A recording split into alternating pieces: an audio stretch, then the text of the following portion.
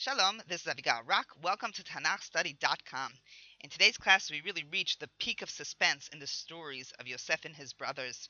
Last class ended with Yosef telling the man in charge of his house to frame Binyamin.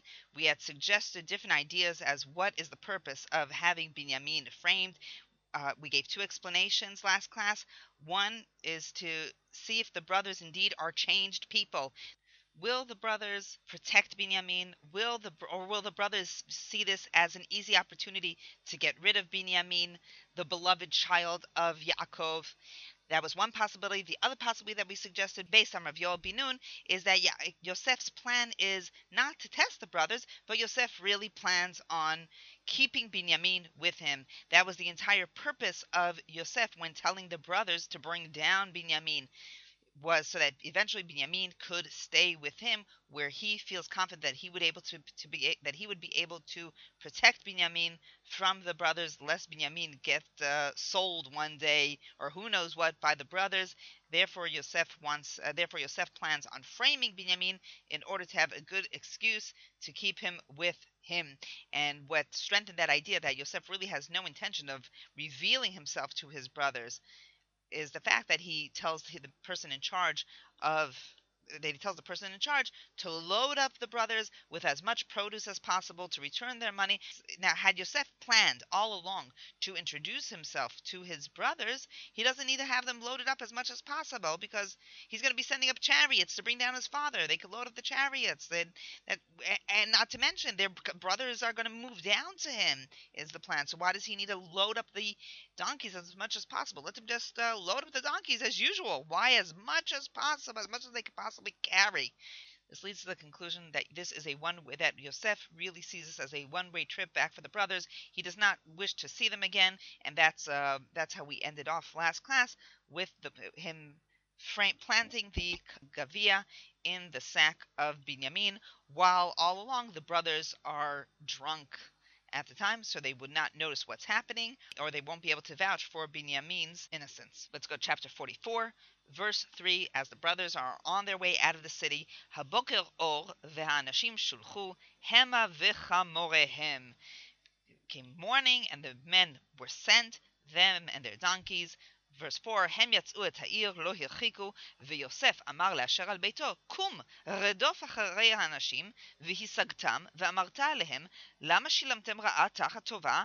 They didn't get far from the city, and Yosef had told the man who's in charge of the house, go chase after the men, and when you reach up to them, you should say, why did you pay with evil in turn for my kindness? הלא זה אשר ישתה אדוני בו, והוא נחש ינחש בו, הראותם אשר עשיתם. For this is what that my master drinks from, and it is used for him for divination, and you have done evil by this act. Up until now is the quote of what Yosef tells the person in charge of the house to tell the brothers. Verse 6, the man catches up with the brothers. He quotes what Yosef had told him to say, and they respond in verse 7, ויאמרו אליו, למה ידבר אדוני כדברים האלה? חלילה לעבדיך מעשות כדבר הזה. הן כסף אשר מצאנו בפי אמתחותינו, השיבונו אליך מארץ כנען, ואיך נגנוב מבית אדונך כסף או זהב, אשר יימצא איתו מעבדיך ומת, וגם אנחנו נהיה לאדוני לעבדים. And the brothers responded, says, why would you say to us these words? It is far from us, your servants, to do such a thing. And in the argument for their defense, they say, Hen kesef asher matzanu b'fi amtachotenu heshivono elecha me'eretz Knaan ve'ech nignov mibet adonecha kesef o zahav. This is what we call a kal vachomer, when you learn from a lesser case towards a more severe case. Money that we had found in our sacks, we had brought all the way from Canaan, and that was money that you didn't even know of. So that which you didn't even know of, that we had returned to you from a far away from our homeland, and it's possibly that you would never have found out that that money was gone. So you think we would have stolen from the house of your master, silver or gold? From that last end of the sentence, we see that they don't even know what is it that they have stolen. What is it that they're being accused of? All the messenger had said, it is that which our master drinks from, but they don't know what is this? What is this that our master drinks from? Is it gold? Is it silver? They really have no clue. And then verse 9, they in order to, since they are so confident in their innocence, therefore they say, he who you will find that which has stolen, he who you will find the stolen goods, he will die, and us too will be our master's servants. So they're accepting upon themselves quite a severe punishment because they are so convinced they are not guilty. Verse 10, the man responds to the brothers, Vayomer, Gam ata kedivrechem kenhu, asher yimatze ito yihye li aved, ve'atem tiyu nikiyim. The man responds, indeed it is as you had said. Him who will find the stolen goods with him, he will be my slave, and the rest of you will be free to go. Now this verse is a very complicated, is a bit of a difficult verse, because the punishment that the brothers had suggested is, he who you will find the stolen goods of your servants will die, and the rest of the group will be slaves to our master. And messenger says, it is as you had said. But he doesn't. But then he changes the terms. He says, "As you had said, he who will find the stolen goods will be my slave, and everyone else is free to go." So what does it mean, as you had said? And the way to explain this is the master saying, true, it is as you had said, that when there's a group of people and one of them had committed an offense, the entire group is guilty. So gam atakdivrachemhu, true. The law is as you had said, that the entire group has to pay. However, I'll go lifnim mishurat hadin. I'm going to treat you beyond the letter of the law. So it is the way we have to understand the first part of the verse is, even though the law is as you had said, nonetheless I will treat you differently.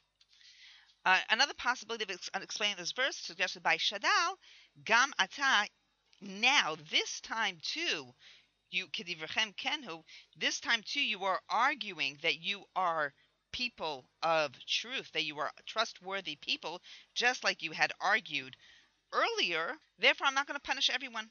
Indicated by the fact that you returned the money to Yosef. Therefore, I'm not going to punish all of you. According to your words, I will only punish he who had stolen, because I trust that everyone else are trustworthy people. And this is actually the second time that there is the law and there's beyond the letter of the law. There's the law that makes sense, and there's Yosef who behaves beyond the letter of the law. There's the severe cold law, and there is the compassionate Yosef who rules differently. We saw that when in the beginning of Parashat Miketz, when Yosef says, 9 of you will be arrested, one's going to go up, because that's really practically what makes sense. And nonetheless, 3 days later, he changes it and says, since I am a God-fearing person, I'm a moral person, I will change, and I will only keep one, and the 9 of you will go up so that you can bring enough food. Here too, Yosef says, all of you really should be arrested, as you said. All of you should be avadim. However, all of you should be avadim, and he who had stolen should die. And the reason he needs to die, even though the penalty for stealing is generally not death, however, when you steal from the palace, then it's much more severe punishment. So there are 2 accounts in which Yosef is more compassionate. Number 1, he says, I'm not going to punish the entire group, only he who had committed the offense. Number 2, the punishment should be death, but I will make it into a lesser punishment. I will make it only into a punishment of slavery. So in both accounts, the Mishneh LaMelech Yosef shows exceptional compassion, lifnim mishurat hadin, beyond the letter of the law towards the brothers, both in the beginning of Parashat Miketz and in this case. And this compassion and lifnim mishurat hadin that is demonstrated towards the brothers brings about a strong sense of guilt. Here, this master of the land in Egypt is compassionate towards strangers, whereas we did not even show the least bit of compassion towards our own brother, flesh and blood. The story continues, verse 11. וימהרו ויורידו איש אמתחתו ארצה ויפתחו איש אמתחתו ויחפש בגדול החל ובקטון כלה.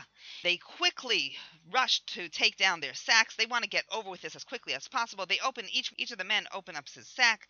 He searches, the messenger searches, beginning from the eldest, purposely to add to the drama, to add to the suspense. He ends with the youngest, and behold, the goblet, Vayimatzeh Hagavia B'amtachat Binyamin, the goblet is found in the sack of Binyamin.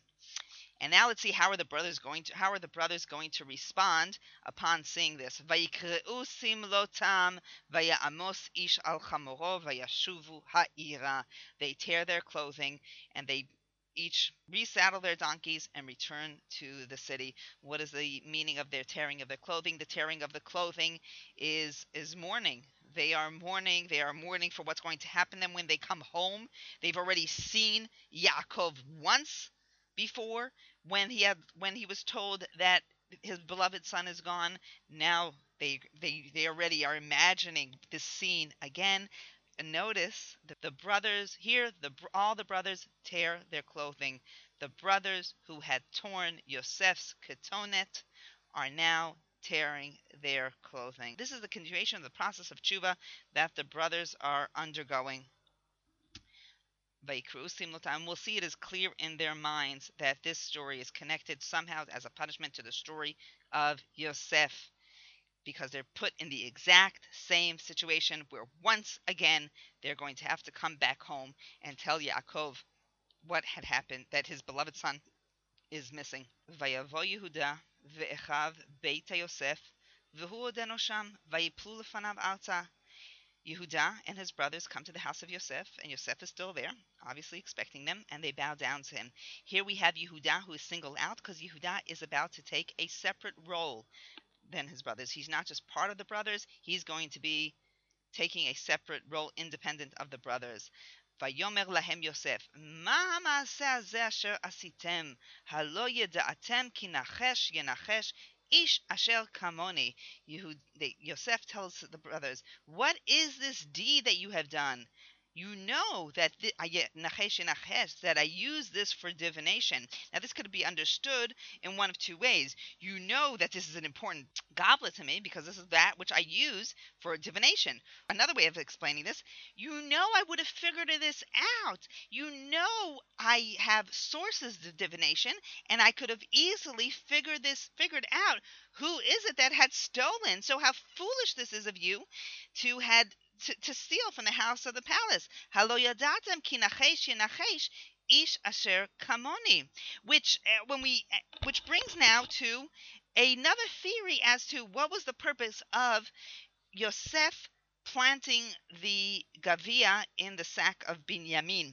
One possibility that crosses the mind and suggested by the Midrash, the reason Yosef is viewed as an outsider in the family and is resented by the brothers is not only because of the dreams, but rather it is connected to Rachel stealing the Trafim of Lavan. Now, when Rachel steals the Trafim of Lavan, the Ibn Ezra there mentions a very short comment, but an important comment. One of the later manuscripts of Ibn Ezra's Perush, and Ibn Ezra wrote his Perush several times, and in different manuscripts there's different variations, but in one of the last ones that he had written when he was in England, he writes regarding Rachel and the Trafim. He actually writes this in Parashat Vayishlach, when Yaakov tells his family, remove the Avodah Zarah. I'd like to quote Ibn Ezra, והנה רחל גנבה את התפרפים אשר לאביה, כי על תורת אביהם היו כולם, הנשים והבנים. Rachel had stolen the Trafim that belonged to her father because they were all raised on the philosophy of Avodah Zarah of their father. This Ibn Ezra doesn't appear in the standard editions, but this Ibn Ezra appears in the edition of a Keter of Bar Ilan University. Things that the Ibn Ezra could not write when he was in Spain or in France, he does feel he has the liberty to write when he arrives in England at the end of towards the end of his life. So, back to Yosef, it is possible that the brothers reject Yosef because the mother is accused as she who had taken the artifacts of divination, the Trafim, and that's why they try to get rid of Yosef. And here, Yosef is trying to frame Binyamin in the exact same thing that in the nichush, which is divination, in that which his mother was accused, to see how will they respond to that. So after Yosef um, rebukes the brothers, Yehuda in verse 16 says, Vayomer Yehuda, ma nomar la'adoni, ma nedaber u'ma nitztadak. האלוהים מצא את עוון עבדיך. הננו עבדים לאדוני, גם אנחנו, גם אשר נמצא הגביע בידו. Yehuda replies to Yosef and said, what can we possibly say to our master? What can we say to justify ourselves? God had found the iniquity of your servants. We are all to be your slaves, us and he who the goblet has been found in his hand. So there are many questions that we should observe in this verse. Number one, do the brothers believe that Binyamin is innocent? Do the brothers think that Binyamin is a thief? It's possible to say that the brothers do believe Binyamin is a thief, but nonetheless, they are willing to put themselves out on the line for Binyamin for the sake of their father Yaakov, especially Yehuda, who had made a commitment. And therefore, the question of whether or not Binyamin is guilty is irrelevant because Yehuda gave his word to Yaakov. That's one way of looking at it. There's another way of looking at it, and that is they brothers clearly realize that they have been framed. Why would they realize that they had been framed? Why would they not take this simple answer, which was, look, the goblet has been found in the sack of Binyamin. The simple answer is that Binyamin had stolen this goblet. Especially if we add on the level that we suggested earlier, that the Rachel has an inclination to artifacts of divination. What makes the brothers recognize that Binyamin is innocent is a story that we studied early on in Parashat Miketz, which we did not give sufficient explanation to because I was waiting to explain it here. If you recall, when the brothers return from Egypt to Canaan the first time, Yosef tells the man to return to each their money. And we asked there, what's the purpose of giving them back their money? And the answer we had given then was to spook the brothers, to frighten them, to scare them, which indeed it achieved that result. But today we learned that there was another purpose, and that is really so the brothers will recognize Binyamin is being framed. When the brothers when the brothers see the goblet in Binyamin's sack, they are reminded of another time where their bags were tampered with, and when they see and they reach the conclusion, just as their bags were tampered with then, it's clear that someone had tampered with Binyamin's bag here and is framing him. So the purpose of putting in the money there is to leave some room for doubt in the minds of the brothers so that they do not accuse Binyamin of the theft of the Gavia. And then they offer something very strange. They say, no, we will all be slaves to you. Why do they offer? What was there to benefit of them all being slaves if Binyamin cannot go back home? Yehuda speaks up because Yehuda is the one that took responsibility for Binyamin. And what Yehuda is saying, Yehuda is saying he is well aware that this is really not about Binyamin and not about this prince of Egypt. This has to do with a different story. What's happening here, where that they once again are put in a position where they have to tell the father that one of them is missing, is they are going to have to face once again their actions. They cannot get away from facing their actions. And that's why they say, Ha Elohim matzah et avon avadecha. God has finally found the opportunity to pay back for our behavior. Now, why does Yehuda offer that they all be slaves? If they can't bring Binyamin, they rather all stay. They rather all stay in Egypt than go back home and tell Yaakov once again that his beloved son is missing. Second of all, they realize the only way they could protect Binyamin is if they all offer themselves to be slaves. And not to mention, if they're all together with Binyamin, they could protect Binyamin, and maybe they could even help Binyamin escape somehow, or maybe even later on convince Yosef to let him go. But if they are to be freed, then they have no contact anymore with Binyamin, and that's why they say Hinenu nechal avadim. Both for, and I think both reasons are equally important. They do not want to go home. If they're going to have to go home and tell Yaakov that Binyamin is gone, they'd rather not go back. And here they have an opportunity to protect him. What does Yosef respond to this offer? Vayomer chalila li me'asot zot. האיש אשר נמצא הגביע בידו, הוא יהיה לי עבד, ואתם עלו לשלום אל אביכם. Heaven forbid that I should do such a thing. That would be unjust. To punish one who is not guilty, I wouldn't do such a thing. You all go home. I only want to keep with me the man who has the gavia in his hand. It fits in nicely with what Rav Yoel Binun suggested, that he really wants him to go home and leave Binyamin with him. And you go home l'shalom to your father. And in these last words of Yosef, when he says Chalila li me'asot zot, ha'ish asher nimtza gavia piado, hu yeh li aved ve'atem alu l'shalom el avichem. Yosef says that heaven forbid that I should take anyone except the person who had stolen the gavia, and you all go back home. This is where the story should have ended from Yosef's perspective. Yosef wants Binyamin to remain with him and the brothers to go, and this should have been the end of the story. Had things worked out the way Yosef had planned, Binyamin would have remained with him, and the brothers would have gone back home. This is how the story ends. This is how this parasha ends. I feel bad that I have to leave you on a cliffhanger until our next class.